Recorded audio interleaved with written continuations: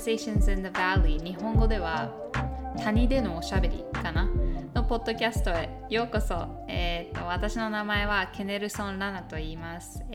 31歳です。日本生まれ日本育ちなんですけど、アメリカ人です。でも4分の1日本人なんですけど、私の親は宣教師で、私のおじいちゃんおばあちゃんも宣教師、日本でずっと活動していました。で、私は第3世代の、宣教師となります。今は北海道でYWAM という日本語では世界青年宣教団体というグループの中でスタッフをしていて、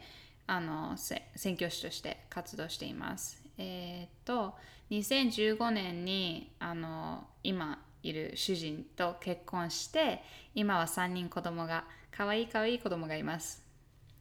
このポッドキャストはすごい神様からインスパイアされたもので、今年の初めぐらいかな、神様からポッドキャストやらないって言われて、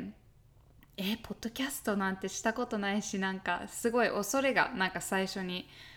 出てきたんですけど、でも神様からインスパイアされたものだったら絶対神様を用いてくださると信じているので、本当に一つ一つのエピソードが皆さんが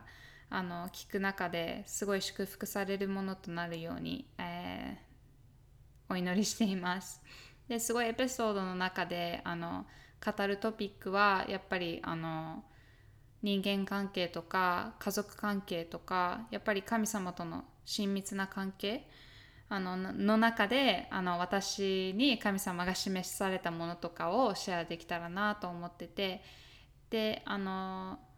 そうですね、第1エピソード日本語ではなぜ宣教師になったか、なぜ宣教師になろうと思ったかのトピックで話したいと思います。